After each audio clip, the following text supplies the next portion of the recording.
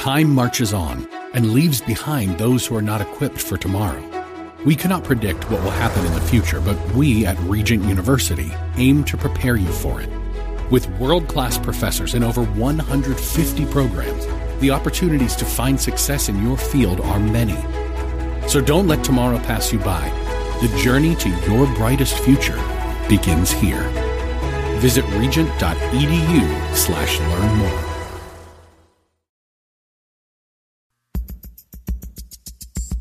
And now, back to Lifeline. We're back to time 5:07 on the Monday edition of Lifeline. 3 lines open if you want to join our conversation as we are talking about how to make sense of the coronavirus and what kind of attitudes and responses we should yield to it over against a larger world view biblically in terms of the sealed judgments that are described in Revelation chapter 6. Before we go to the phone lines, again, you read in Revelation chapter 6 a second horse that is revealed as the decretive expression of God's declared word, bearing the insignia of red. The second seal was broken in Revelation chapter 6, and the red horse goes forth, as it says, making war, taking peace from the earth is the way that the terminology uses it. And what I've stated is that what you don't have going on, in my opinion, is that you have a period of peace in the preaching of the gospel. And then you have a period of war in the world after the gospel. No, you have a period of peace only in the preaching of the gospel, in the sense that the preaching of the gospel brings about peace to those who trust Christ. But the preaching of the gospel has always taken place in the context of the red horse's presence. That is to say that the red horse rides simultaneously with the white horse, and that they are not operating in parallel worlds. They're operating in the same world. And when we work our way through the sealed judgments in Revelation chapter 6 through 8, we will discover that part and parcel of the response of the wrath of the Lamb will be a direct consequence of rejecting that gospel that's coming forth on that white horse. The red horse is a means of distraction by the enemy, creating wars and rumors of wars and battles on the earth because of the objective of claiming and owning this world by principalities and powers that are malevolent and working contrary to the reality of the true and the living God, and carnal men who don't operate out of the priority of the kingdom of God would certainly want to completely annihilate any rule of Christ from the world. And the way he does that is by persecuting the church. So when you read Matthew 24 and then you read Revelation 6 through 8, what you see is a historic a New Testament long and eschaton long period of cyclical ridings, if you will, of both the white horse and the red horse. And then we'll talk here in a little bit about the speckled horse, the one that holds the scales, because they're all operating simultaneously. And when he opened the seal, the second seal, I heard the second living creature make these words, according to verse 4, and went forth another horse, bright red, and the one sitting on it, without description, was granted, this is called a divine passive, power from God to take peace from the earth, and that men would slay one another, and that a great sword, that is the Machaerus sword, and really that sword is generally referring to political wars and judgments and executions of men and women as a consequence of political rivalry. That imagery is very clear, and it corresponds, does it not, very neatly with with Matthew chapter 24, Mark 13, Luke 17 through 19 as well. We live in that time. If you did live through World War I, II, or the Vietnam War, or the Cold War, as did I, you would know the kind of distracting nature in which that war bore down on our conscience, and it really made us worry about our very existence every day. And yet, you know what? People had to go to work. People had to do what Allura was saying. You got to pay the bills. You got to do those wise and practical things that make for life, because until you are, expired or die as a consequence of some kind of event, God forbid, you have to try to maintain and preserve a form of normalcy, period. You can't lose your mind. Elura was talking about folks going out buying up a bunch of toilet tissue and everything else. Well, why just toilet tissue? I heard that the other day. I don't know, maybe in prayer service or something.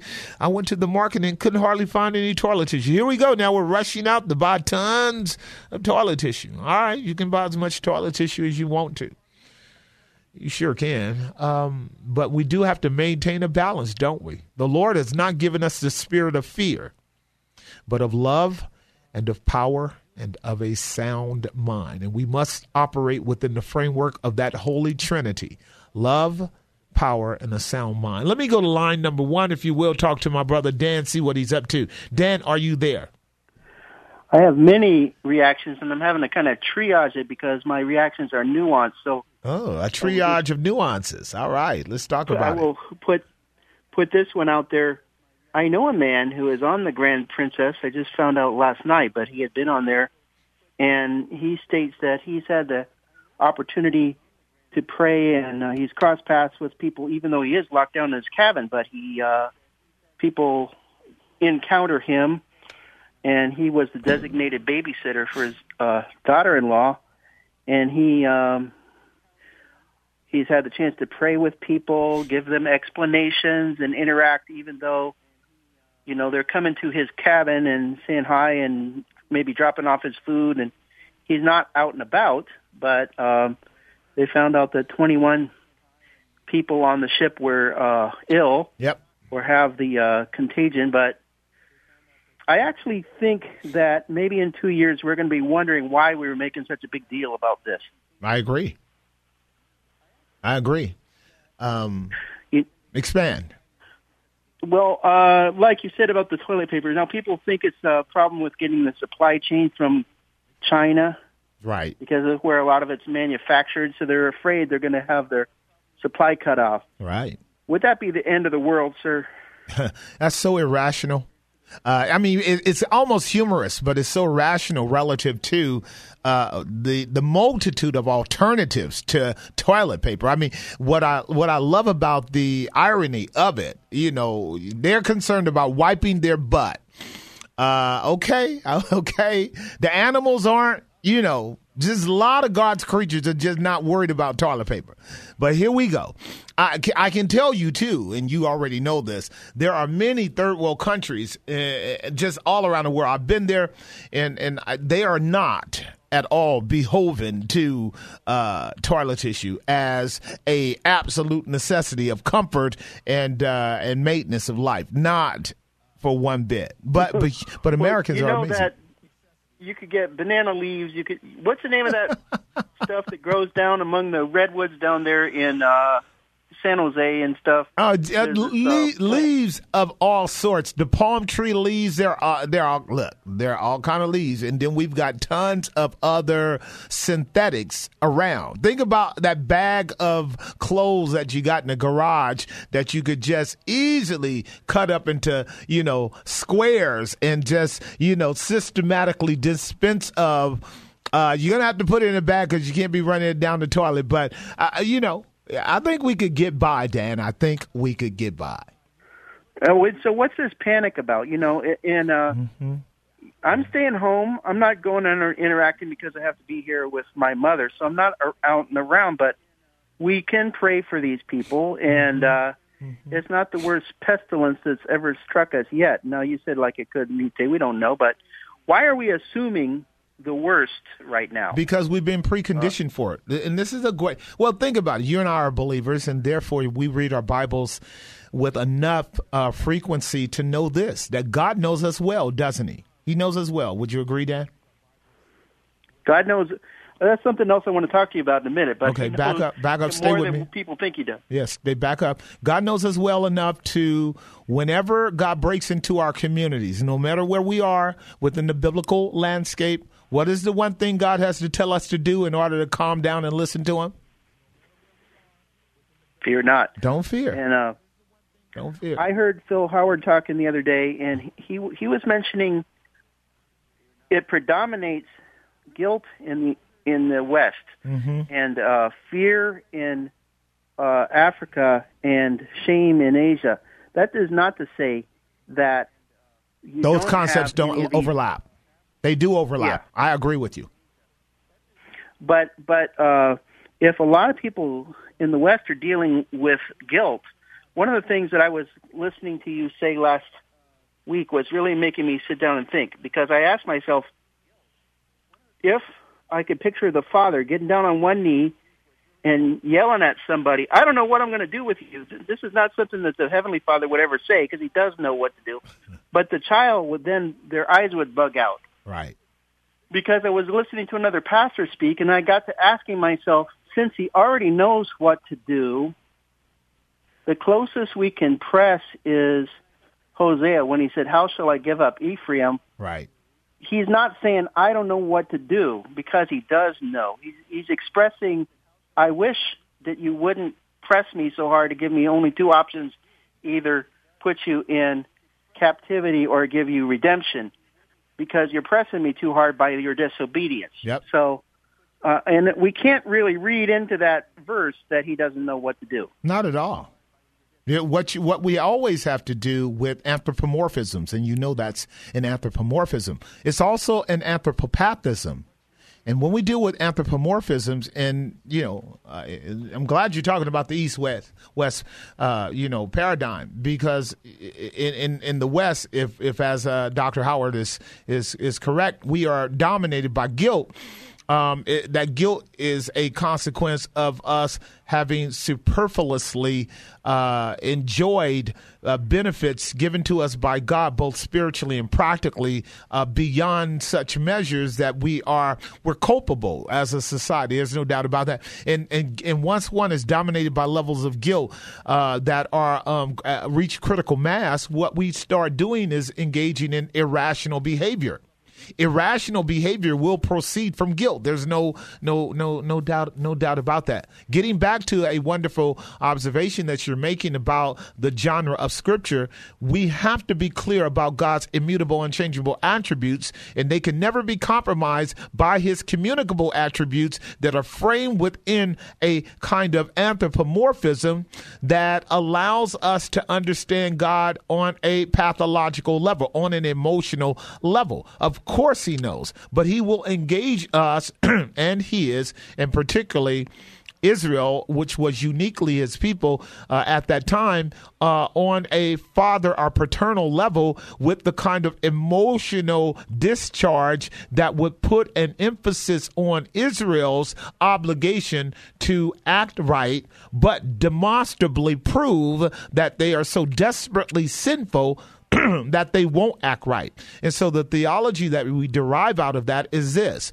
that God is just when he punishes us for our sins, because he has went beyond any kind of necessary parameters to show us how desperately sinful we are in neglecting his overtures of mercy in our life, only leaving him with the just result of exercising a justice necessary for him to reclaim his glory, even against his own sons. And that's something that the totality of humanity is going to discover once we reach Judgment Day as well, that the nature of the final judgment will never be one where humanity will be able to collectively stand before God and say that you were not merciful, you were not just, you were not kind or long-suffering.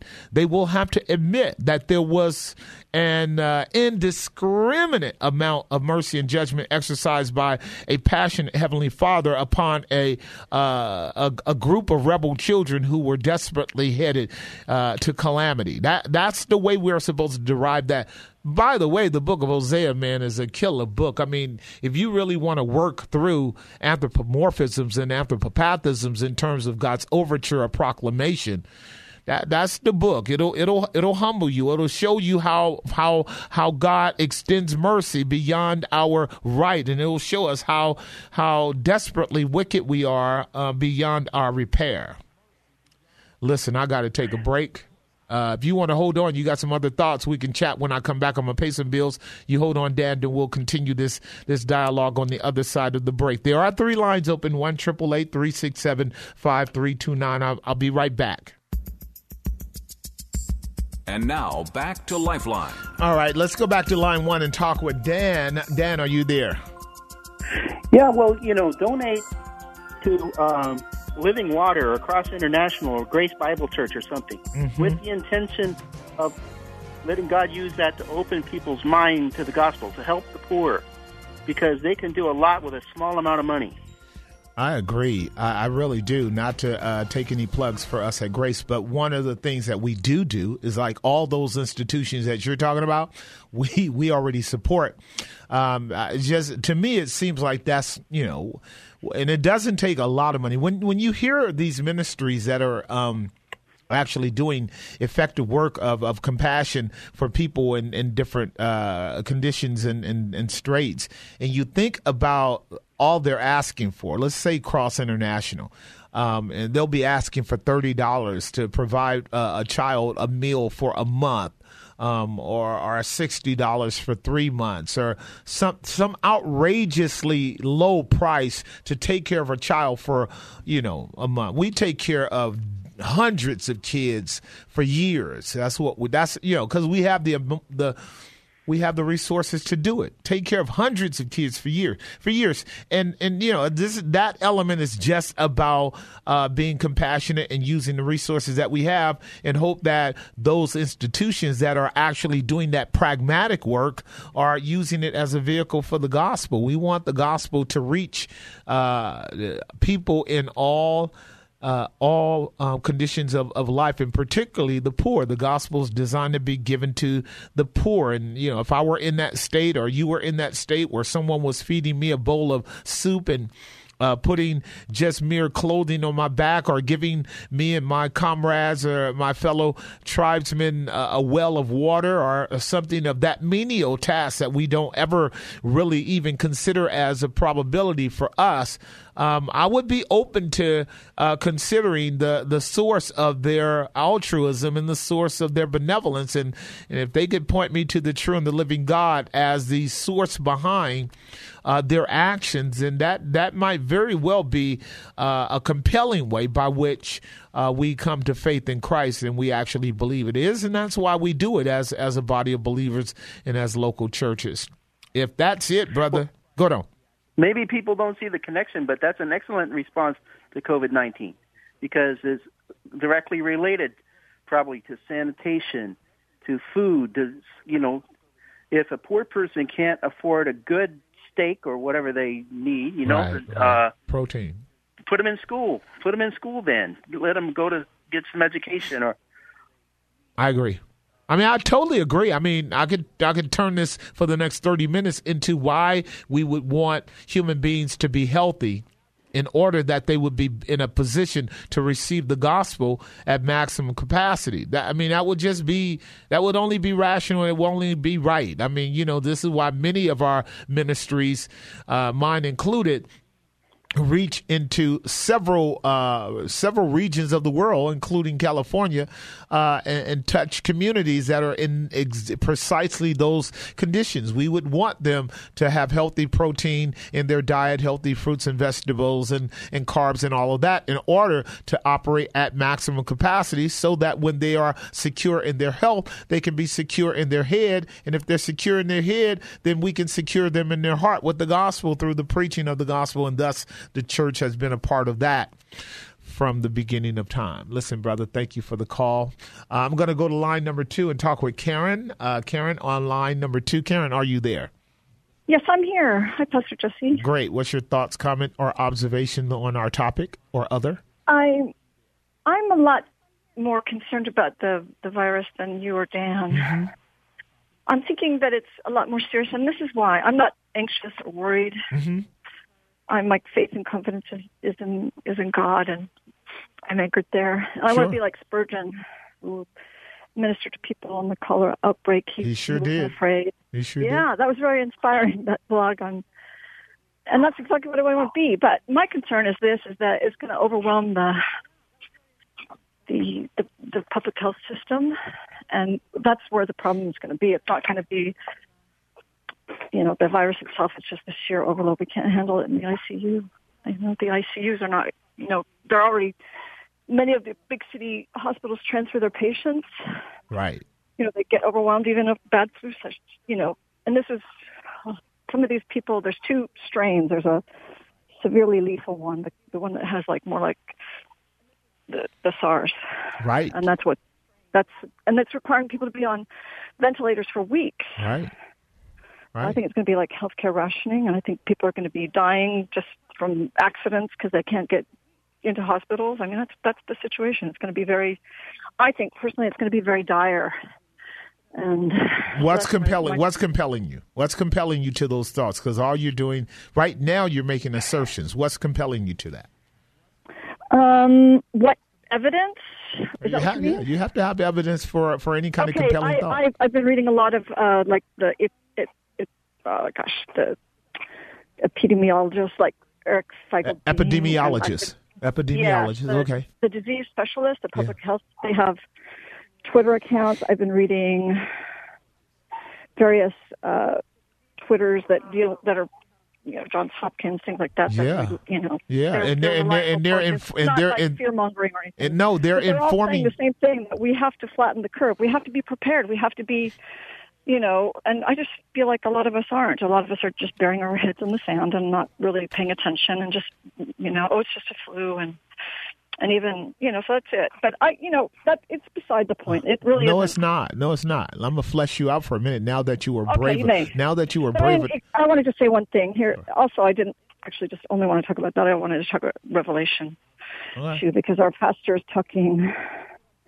teaching on it, and I'm chafing under it, actually. Okay, that's unfortunate. So that's mainly what I wanted to talk about. Sure, but we can. Let me just make one observation about where you are. Okay. But if you want to push back on me, that's fine too. Yeah, well, I'll do a couple things. One is, and fundamentally what I wanted to say, because you put out information and data that I know exists in terms of the historic precedent that we've already made and proven that we aren't as well equipped as we ought to be for calamity and difficulty. But this is true, Karen, on so many levels and so many fields and so many areas in which calamities have occurred and Americans have been behind the gun. One of the very clear and evidential realities for me about American existence is that we have a facade of being a first-rate nation when in fact we are a second-tiered nation in terms of the quality of our goods and our roads and our buildings and our resources, and we are quickly collapsing into a third world country in many of our states around the nation. I get that, but it doesn't actually create in me any kind of anxiety. I see the folly. I see the folly of our government that tries to continue to make a wedge between its own prominence and the God who has resourced it. I see that. And I understand the sober response of the epidemiologists and the first responders and their concern about an outbreak that we can't handle. I got that. I certainly got that. But the conversation and the analysis and the facts about our unpreparedness for them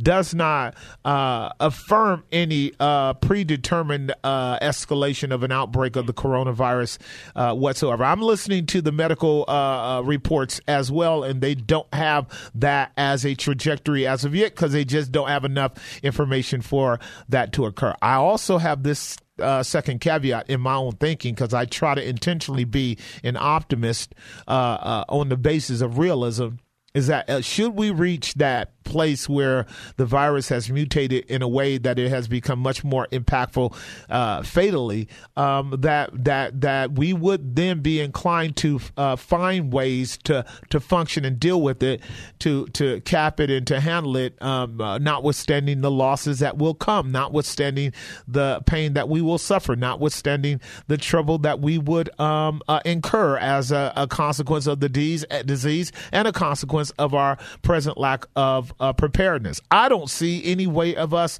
preparing in advance, because our predisposition as a nation is to be careless. That's how we are as a nation. We're careless around the important matters. And I understand your concern about that. But as Christians, God is on the throne, and you and I are not to be careless about the matters, and neither are we to be careful about the matter, but prayerful about the matter, and do as much as we possibly can to prepare for it without it distracting us from our constant gaze upon Jesus Christ. Now, tell me, before we go to break in the next 3 or 4 minutes, what are you chafing under in the book of Revelation that's being taught by your pastor? Well, I'm going to try to be careful as I can. That's right. Because I really respect this man. He Absolutely. preaches the gospel. It's a biblically based church, but I go there because the people there are very dear to me. Dear people. Well, that's 4 reasons to stay at a church like that. Yeah. So yes, I love it. But they preach. It's one of. I'll just tell you. You would probably know this kind of church. It preaches the rapture of the church. Of course, premillennial dispensational theology. Yes, Mm-hmm. So I don't agree with it, and I'm listening to, like we just did the Revelation 6 and opening of the seals, but he thinks we're out of the picture, and it lends a certain. I don't know. I can't. There was even joviality. I mean, like we're out of here. I can't really explain it, but it was like he was literally making jokes about wild animals tearing people apart and things like that. I was like, oh my! I wanted to walk out. Honestly, I did. Right. I wanted to walk out. Right. I was restraining myself. Right. So it's really hard for me. I'm chafing. I literally am chafing. Now I don't believe in the rapture. I don't see it in the scriptures. It's eisegesis, not. And so I don't know how to handle it. I don't know how to get under this anymore. I guess that's what I'm doing, and that's why I listen to your sermons all the time. And well, that's part of the problem too, listening to my teaching. But I'll start this way because I agree with your teaching. Right. Well, and that, you know what? That's all. That's all. That is completely all right. One of the things that I'm getting ready to do in this series in the Book of Revelation, I wish your pastor would take the time to listen to the series I'm doing on Sunday mornings, because that's when I'm doing it, and I'm doing an overview, and it's going to take about a month to do an overview, and then I'm going through selected books in the book of the Revelation of Jesus Christ, the 7 churches. I'm going to deal with that. I'm going to deal with the 7 seals, because I'm going to lay them out exegetically, not eisegetically. I'm going to deal with the mark of the beast in Revelation 12 and 13 over against the mark of the believer in Revelation 14, and demonstrate the parity and the coherence of the symbolism there. And I'm going to actually be dealing with the millennial concept or controversy that really is chiastic in Revelation 20. And then I'm going to finally deal with Revelation chapter 21 and 22 in terms of the ideal state that we're all being brought into. After that, or somewhere along that series, I'm going to actually deal with the 4 views that are prominently historically laid out: the post-mill view, pre-mill view, all-mill view, and the preterist view, and try to show my own people where the weaknesses are in those systems, and help them get a handle on, why there's such a massive sort of emphasis and prominence on a premillennial dispensational view. And if he listens, why is it? What do you think? Yeah, I can say this. I got about 1 minute with you. I can say that the premillennial dispensational view is the Johnny come lately view that has been spawned over the last 150 years, starting in Europe with William Darby and Schofield. I know that, And if anyone were to just not the millennial view. We have what is called a historic millennial view, and Brother Spurgeon was a millennialist in that sense. I am understanding of what is called a simplistic millennial view. That's acceptable. That a millennial view was held by the patristic fathers in the early years of the church, all the way up to the first millennium, until the millennium came, and then nothing happened. Yeah. But what you're dealing with today is really the fabrication of a marketed system of religious politics that has dominated our culture ever since we were operating out of a kind of triumphalism as Western Christians, having conflated both politics and religion, and thinking that we were going to conquer the world. Within the framework of that sort of conquest mentality, that conquering mentality of American Christianity, which has proven itself to be a farce now over the last 100 years. What we haven't repented of, particularly with my Southern Baptist brethren, is a presumption of interpretation around the premillennial dispensational view. But what they don't do is they don't hold it up to the spectrum of light and demonstrate that there are 3 other views that need to be equally analyzed in light of their set of assumptions, because if they were, they would have to demonstrate biblically, exegetically, that once we leave chapter 3 of the book of Revelation, the church is no longer in the world. That's such a ludicrous assertion. It is. Right, because by the time you get to chapter 12, I mean, if chapter 12 is anything, it's asserting that the church is not only in the world, but the church is under tribulation. And we could see that in the seven seals as well, that the church has been persecuted. So I'm going to lay out the folly of, in heaven only. It's from heaven to earth that we get the vision that John gets when he says, and the door was opened in heaven and I was caught up. That John was caught up does not mean the church was caught up. That becomes the very era of hermeneutic that they say that we employ. It's called spiritualizing. And I'm going to demonstrate how ludicrous it is for them to take a literal position and say that Jesus is coming back on a horse. A horse in the 21st century. He coming back on a horse. Jesus coming back on a white horse, and then a sword is coming out of his mouth. I mean, out of his mouth. Jesus is coming back on a white horse. The sword's coming out of his mouth. And he's going to have a tattoo on his thigh saying the word of God. So this is where, when you over-literalize, you actually undermine the clarity of Scripture, and you have to now make jokes about the Bible. You have to make jokes because you aren't taking the genre of Scripture seriously. Now, quite admittedly, if you take the genre of Scripture seriously, my premillennial dispensationalist brethren, they're going to run into all kinds of walls. I mean, all kinds of walls. You have to use spiritual symbolism even to make Revelation 12:1, the woman that's clothed in the sun, moon under her feet, 12 stars on her head. You got to make her national Israel. That's symbolism in itself. The Bible is filled with that, particularly in the genre of the book of Revelation. So their argument of a superior hermeneutic just collapses once you listen to them exegete the Scripture. But you know what? There are brethren, and they had their day. Again, 100 years ago in the Cold War, oh man, they were making tons of money because they saw they saw Armageddon, Tim LaHaye, all those cats saw the kings of the East coming down from Russia and all that. It made a ton of money. It made people nationalistic too. It caused people to love America and want to be Christian. But once, the 10 Common Market fell apart, the United Nations, all of that stuff fell apart, then they get very quiet about how they were nailing biblical verses to the newspaper and saying this is what the Bible is saying. We're quiet now, and the reason why is we have mixed the wool and the flax and the good seed and the bad seed just to become popular. So the Bible has to be interpreted coherently and consistently and radically Christocentrically. The sad thing about my premillennial dispensational brethren is Jesus gets lost in the whole of the rhetoric. He just gets played down so low and so insignificant that for me it's a problem. Listen, thank you for the call.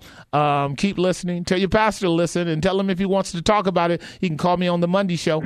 Bless you. Okay. All right, I got to take a break. Way overdue. Pay some bills and maybe we'll chat toward the close of the program. There you go. And now back to Lifeline. All right, we're back. We've got about 8 minutes, but if you wanted to try to chime in, I guess you could. 1-888-3675-329. 1-888-3675-329. The whole of our program is really centered around this present epic, this present event that's taking place with the coronavirus. I appreciate your observations, Karen, in terms of the concern of our government in terms of its preparedness to actually deal with a serious outbreak of any kind of a calamity or tragedy that would befall us, or a crisis.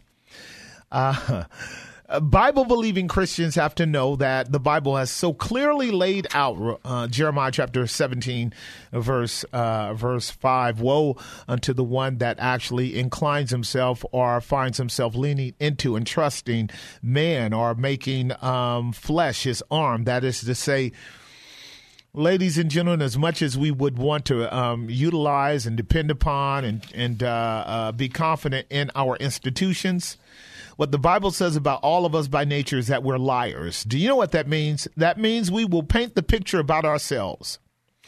and make us look better than we actually are. That means that in institutional structures, it is real easy to make yourself look good by stacking the books and doing the numbers in such a way that we look like we're all right until the Loma Prieta hits us. Until a tsunami hits Korea and then some of the dregs of it makes its way to the shores of California. Until we are dealing with fires up in Paradise and Sonoma County areas where now our PG&E bills are out the roof, and also PG&E has now filed for bankruptcy because we were operating out of a broken REIT system, and on and on and on and on it could go in terms of the reality that we lie about the state and condition of our government. Well, that's what human beings do every day when they do not admit and acknowledge their need for a savior, that they don't have a remedy for sin, that we're broken in ways that are deeper and more painful and more toxic and more concerning than we want to really admit. We really love putting on makeup. We love stacking the books. That's what we do. That's what we do. And so the Bible says, no, don't collapse into that. Look in the mirror and face yourself and recognize what you are. And if you draw a right assessment by the grace of God, looking in the mirror in the light of God's word, you'll recognize that you and I are by nature totally dependent, desperately wicked, helplessly rebellious, in complete denial of our real spiritual condition. And that only God can save us from us and from him, by the way. And he's laid out that measure in the person of Jesus Christ. Now, it's one thing for our secular society to go around in a normalcy bias, fundamentally denying this reality. I get that. And they know how to do it because they party, and there's nothing wrong with enjoying life and partying. So long as you don't inebriate yourself or alter your mind or walk in levels of denial that causes you to deny your responsibilities in life. And the ultimate one is that we'll face Almighty God one day. That is the great white throne judgment of Revelation chapter 20, verses 11 through 15, which is one of those epics that are laid out in the sequel of what I call the eschaton of the book of Revelation, a series of first and last that you find in the seal judgments, trumpet judgments, and bowl judgments that lead us up to that final great white throne judgment, of which, again, you got to listen to the language, a great white throne.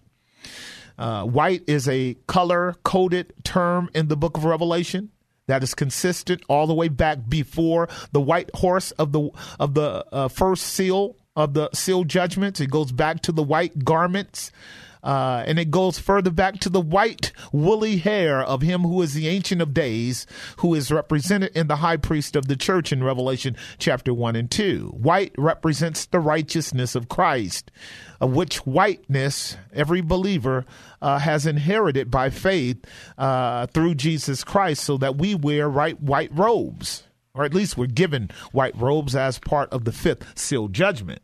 And we are told to rest until the rest of our brethren suffer in this world at the hands of the Antichrist, Satan, and the beast.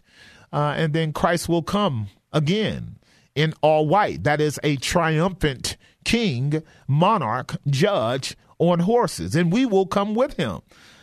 What kind of horse you going to be riding on? Well, I'm telling you, it's all a metaphor of coming in power and authority to make war against those who have opposed God and to summarily seat Christ as King and Lord over the coming kingdom of God that will exist and abide for all eternity.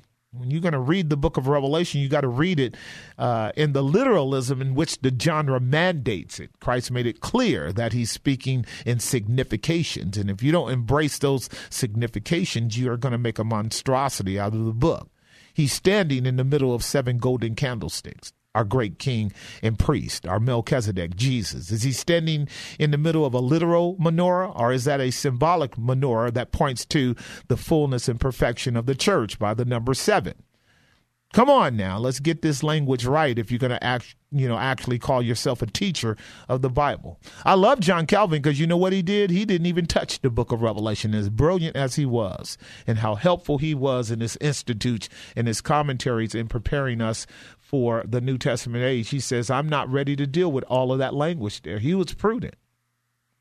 He was prudent. And some of us are dealing with the book of Revelation like we've been sitting at God's elbow. Better be careful. That's a powerful book that blesses and it also curses. So until next time, keep your feet fully grounded in the promises of God, eyes fully fixed on the Savior by whom all those promises are yes and amen through his church, the body of Christ. Until next time, bye-bye.